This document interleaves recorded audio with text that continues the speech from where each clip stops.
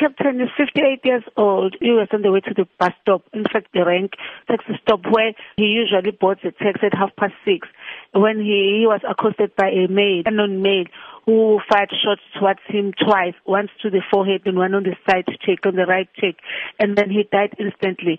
Immediately, according to the eyewitness, the red Polo came close and made a sudden stop, and the suspect was seen jumping into the red Polo, and then they fled in that getaway Polo.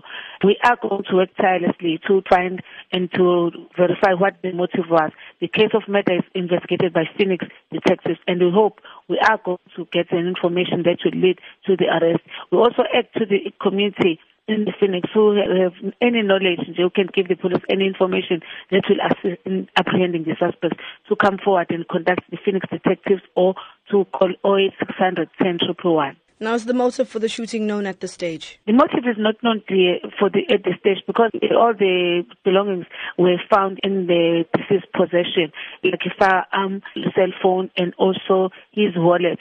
All what he had when he left home was still in his possession. Now, is the identity of the police officer known? Yes, it's Captain Simelane, stationed at Point Communications. Has the police been in communication with the family? Yes, we've been with the family. I was coming from the scene and from the families. They are very traumatized. You can see even in the face that they couldn't even talk, but they were trying to cooperate with the police and also with the people that were around there. But we'll just request that they're given a space